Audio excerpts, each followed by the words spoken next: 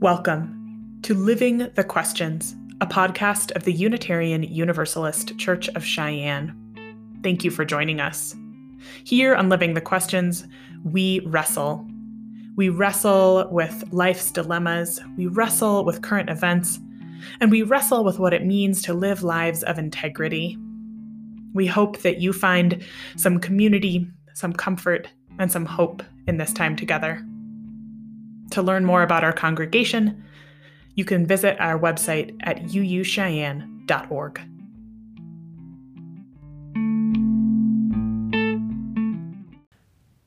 Welcome, y'all, to our podcast for the week. Here on Living the Questions, we are wrestling with our question for the week. And our question this week is, what power do our imaginations have to transform the world? What power do our imaginations have to transform the world?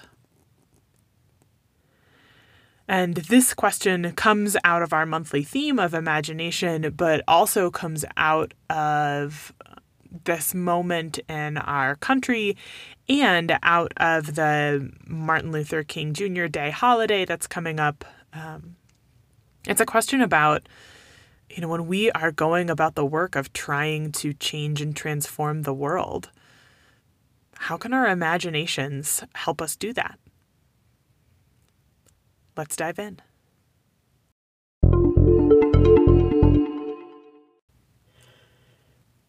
So to get us started into our exploration of current events, I want to read some tweets from Bree Newsom, who some of you will remember as the veritable superwoman who climbed the flagpole outside of the South Carolina State House and took down a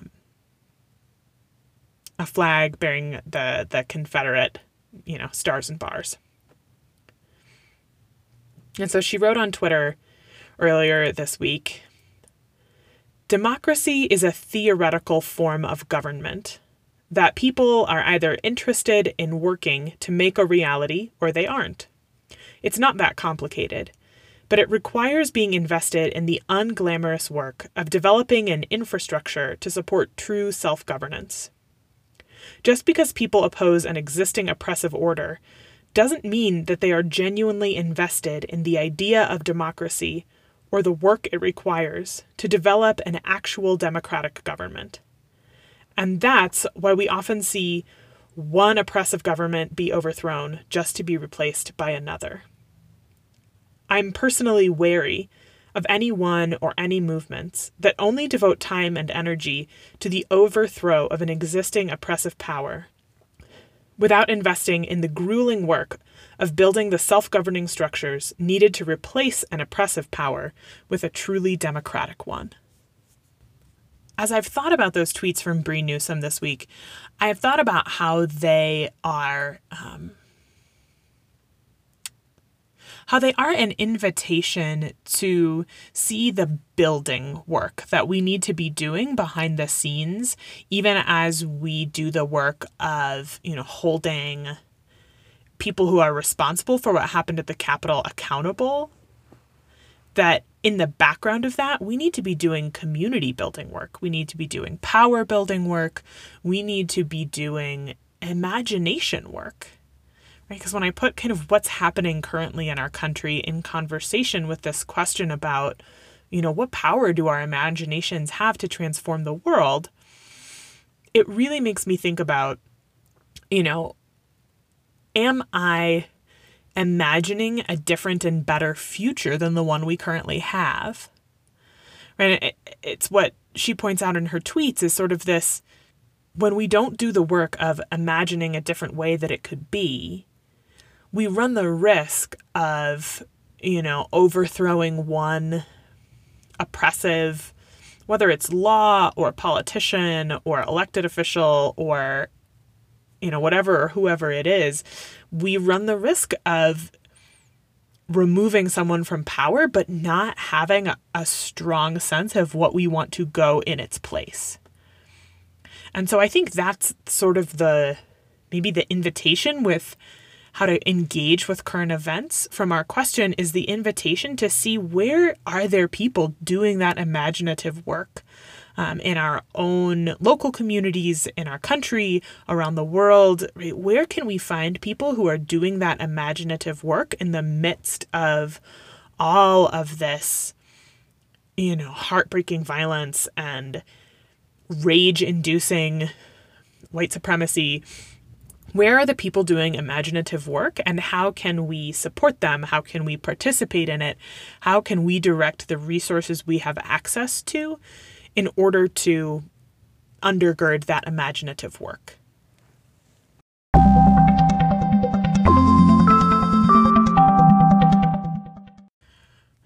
So to ground us in our own Unitarian Universalist history, as we think about this question of what power our imaginations have to transform the world, I want to take us way back in our Unitarian history to the way back of Unitarian times to a man named Ferenc David, who has sometimes been called Francis David or Francis David in our religious parlance.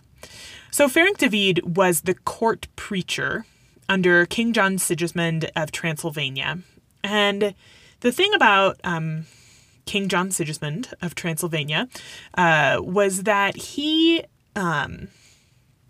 issued something called the Edict of Torda, or the Edict of Toleration, in 1568 that really opened up theological exploration, and specifically it opened up Christian theological exploration in that part of the world at that time. And so it was kind of part of this churning of religious both fervor and violence and intolerance in Europe following Martin Luther kind of writing his theses and sparking some of that Protestant Reformation.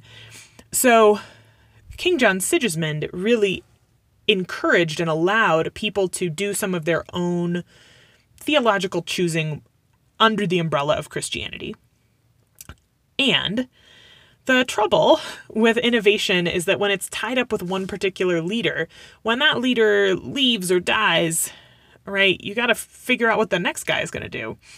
And so a new king came to the throne after King Sigismund's death, and this new king really curtailed new theological exploration and innovation, and was basically whatever new theology you guys got up to over the last 3 years is what you've got, right? Whatever new stuff you did, you can keep it, but you can't go any further. And so this is in 1571.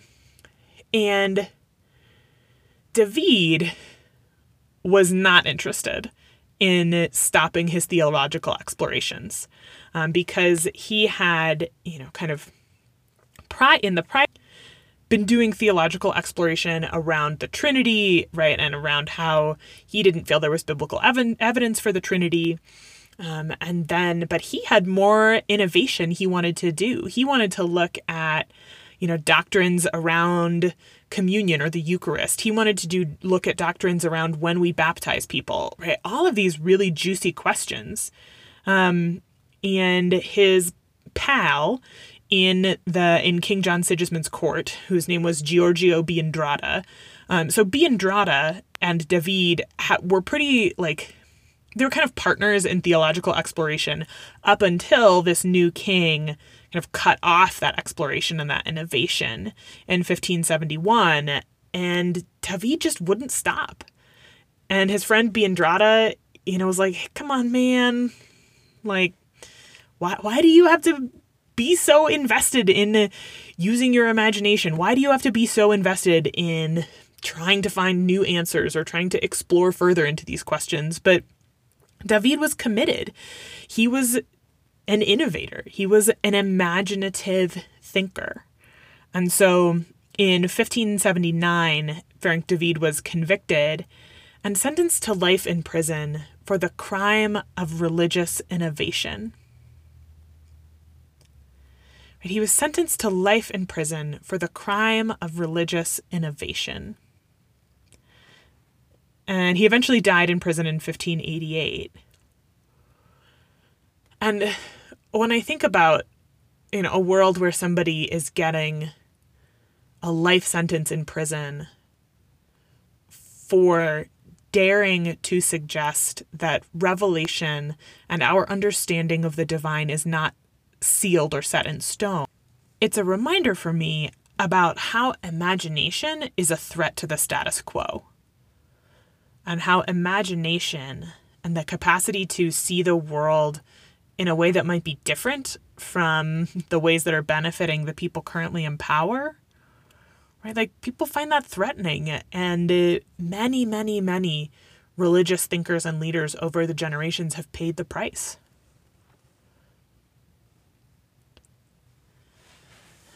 And so when I think about Frère David's legacy as a martyr in Unitarian history, I think about how can I be a faithful steward of that legacy? How can I be a faithful steward of the inherited legacy of somebody who went to prison rather than stop trying to find new ways to engage his Unitarian faith? And so I just wonder, how can we be good stewards and faithful stewards of a religious lineage that includes martyrs who were martyred not because of any one creed, but because they were not bound by a creed? How can we be faithful stewards of this legacy of religious innovation?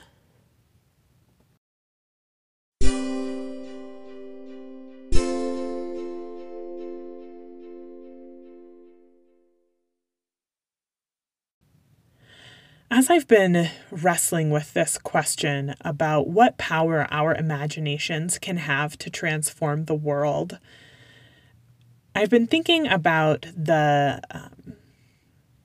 preacher and theologian and professor Walter Brueggemann. And Walter Brueggemann's book that I read in seminary, among the books of his that I read in seminary, and among his many very, important works, is that he has a book called The Prophetic Imagination. And it's a book about the Hebrew prophets. And when I say Hebrew prophets, it's, maybe you might think of it as sort of the named books of the Hebrew Bible,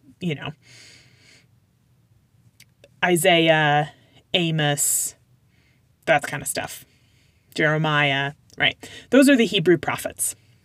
And so in talking about the Hebrew prophets, Walter Brueggemann has this really fantastic framework on why the Hebrew prophets capture our religious attention, whether it's for Jewish people or Christian people or folks like us as Unitarian Universalists who aren't necessarily Jewish or Christian, but whose history and lineage includes these books of the Bible.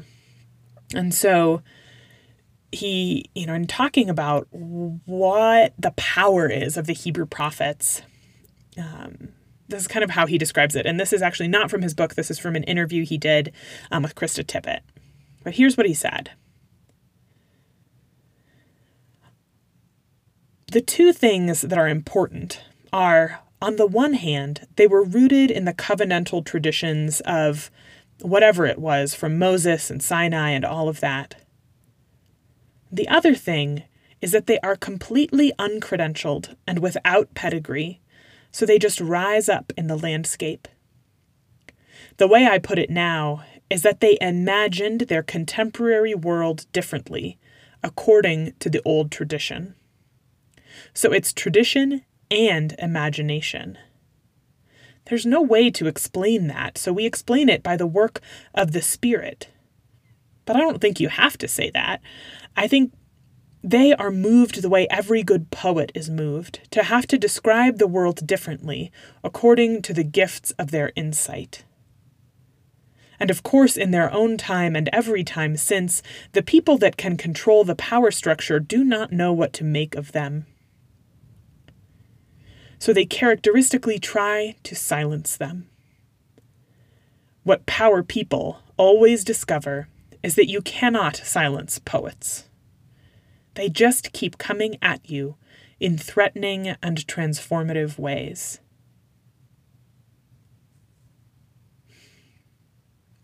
That last line is so heart-stopping. Those last two lines, right? What power people or what people in power always find out is that you cannot silence poets. They just keep coming at you in threatening and transformative ways. And so the Hebrew prophets were part of this radical prophetic tradition that lives on today in the work of poets. And I would, maybe invite an expansive definition of poet in Walter Brueggemann's kind of sense of what it means to have a prophetic imagination, right? What it means to have a prophetic imagination is to be a poet who can use language to imagine a different world than the one we are currently living in. And I think that poetic spirit lives in written language, it lives in visual art, it lives in music, it lives in dance, right? That prophetic imagination, that capacity to create a way for us to imagine a different world, that lives in so many different mediums. And so, right, the Hebrew prophets and contemporary prophets and all of these different ways of being that could get wrapped up under that umbrella of the prophetic imagination. Right? It's about proclaiming that a different world is possible and that it's not possible only 100 years from now, or it's not only possible after we die, or it's not only possible, on another planet. It's possible here in this one right now, and that it's going to happen. And so that tradition of powerful proclamation is one that people and thinkers, right, both religious and secular, we often cast the Reverend Dr. Martin Luther King Jr. in that lineage.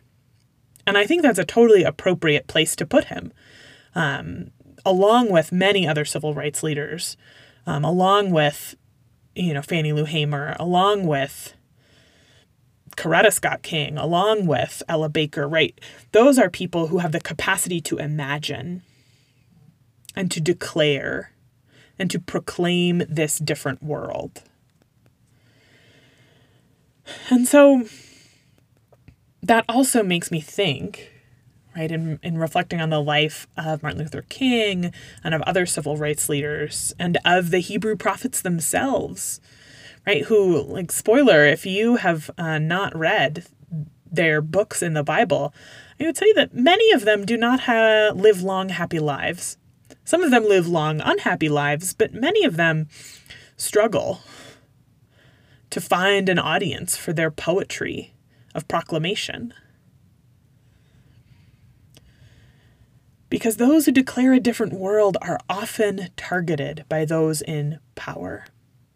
Right? Those who declare a different world are often like Ferenc David, becoming targets for those in power because they have said it could be a different way, and that's threatening.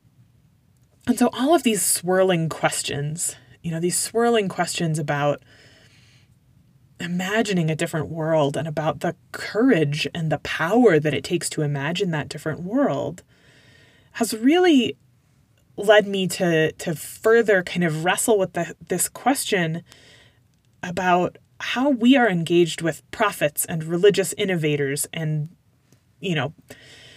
powerful poets who are teaching us a different way of being. How are we engaged with those powerful, prophetic, imaginative works in our own time? Because it's one thing to sort of look back at Ferenc David or at Martin Luther King or at Jeremiah in the Bible, right? It's one thing to kind of look back towards those people and find wisdom and solace and possibility in their words. And it's another thing to be really engaged with the Martin Luther King of 2021, or the Ferenc David of 2021, or the, Jeremiah of 2021.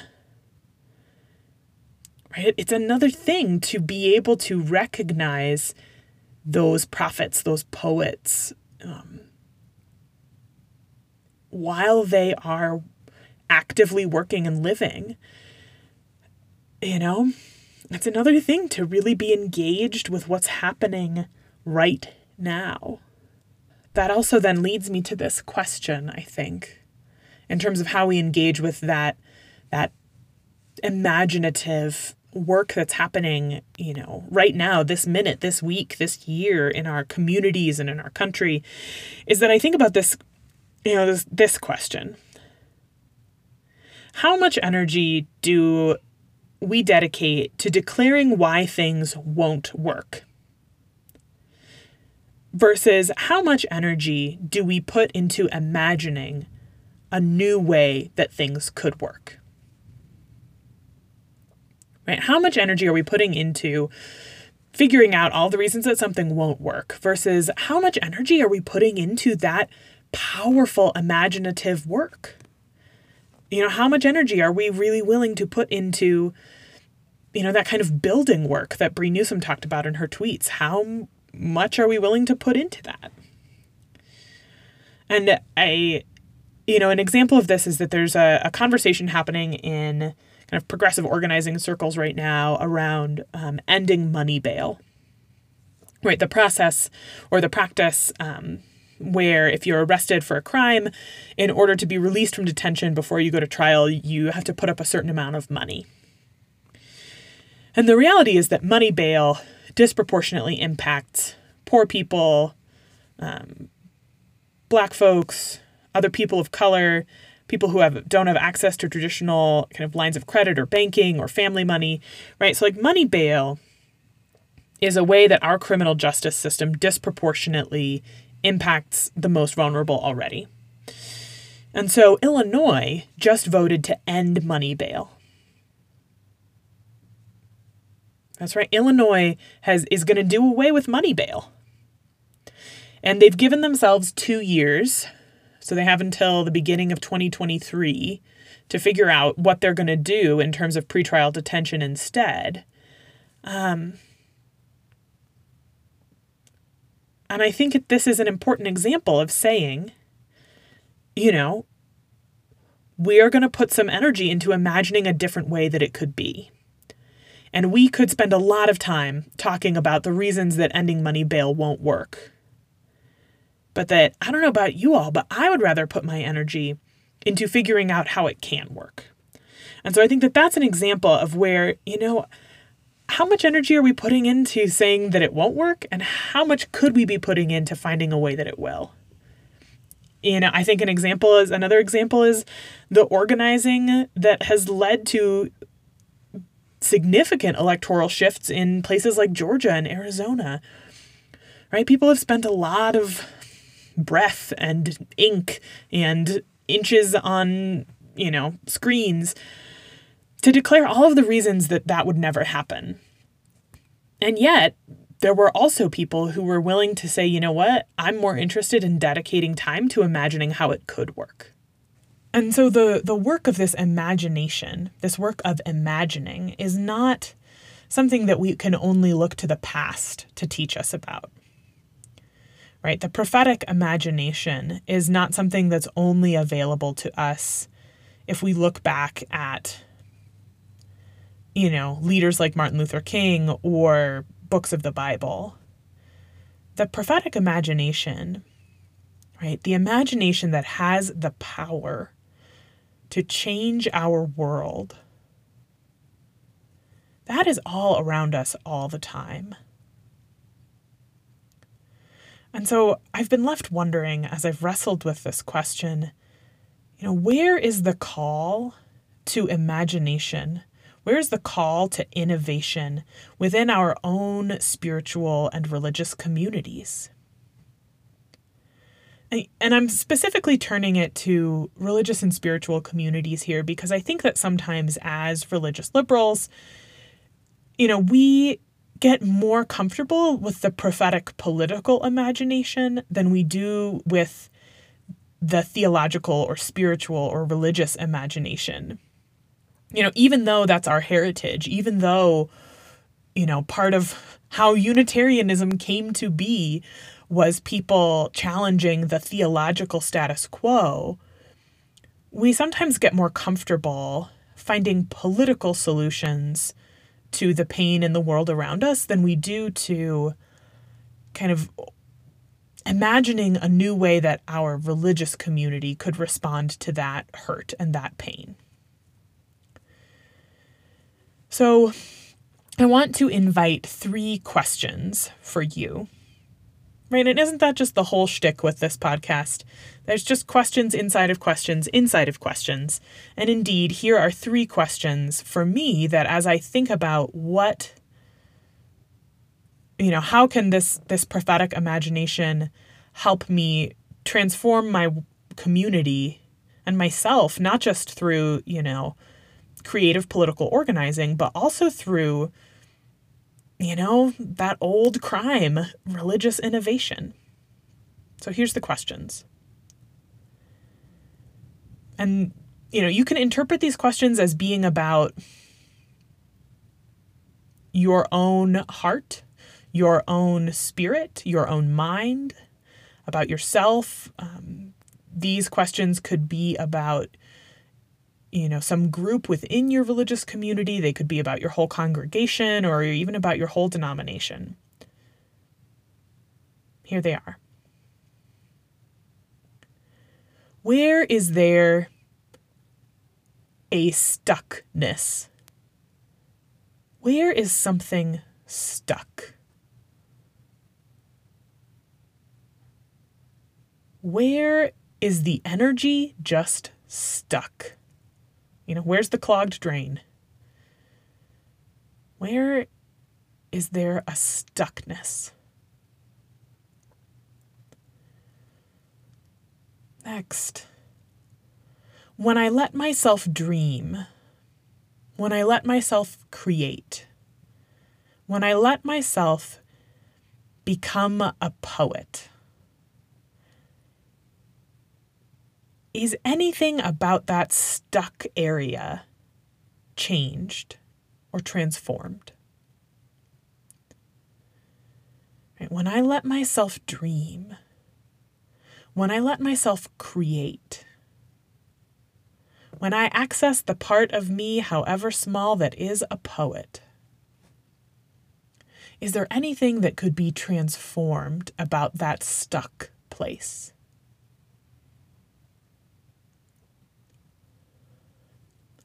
And then finally, what is one thing I can do today, this week, maybe even this month, to move towards that dream, creative, poetic place of possibility? So those are the 3 questions that I invite you to use to consider where there is room for the prophetic imagination, for the possibility found in the most brave poetry our hearts can muster to change our spiritual and religious communities, or our own spiritual and religious lives.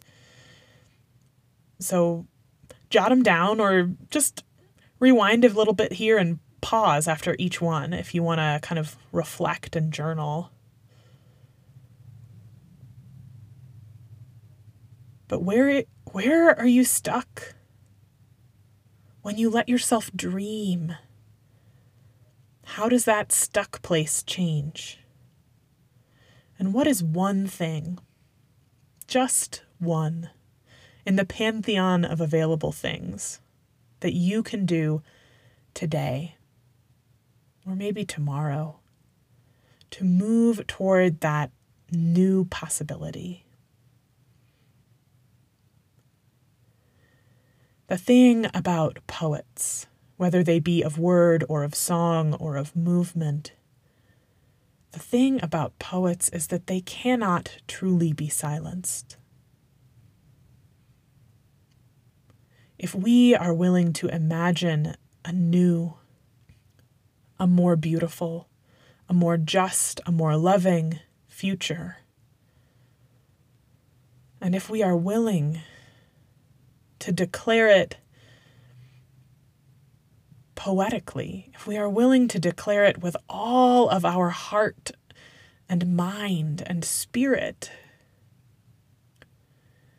then even if it takes hundreds or thousands of years, we will not be silenced. May it be so. Amen.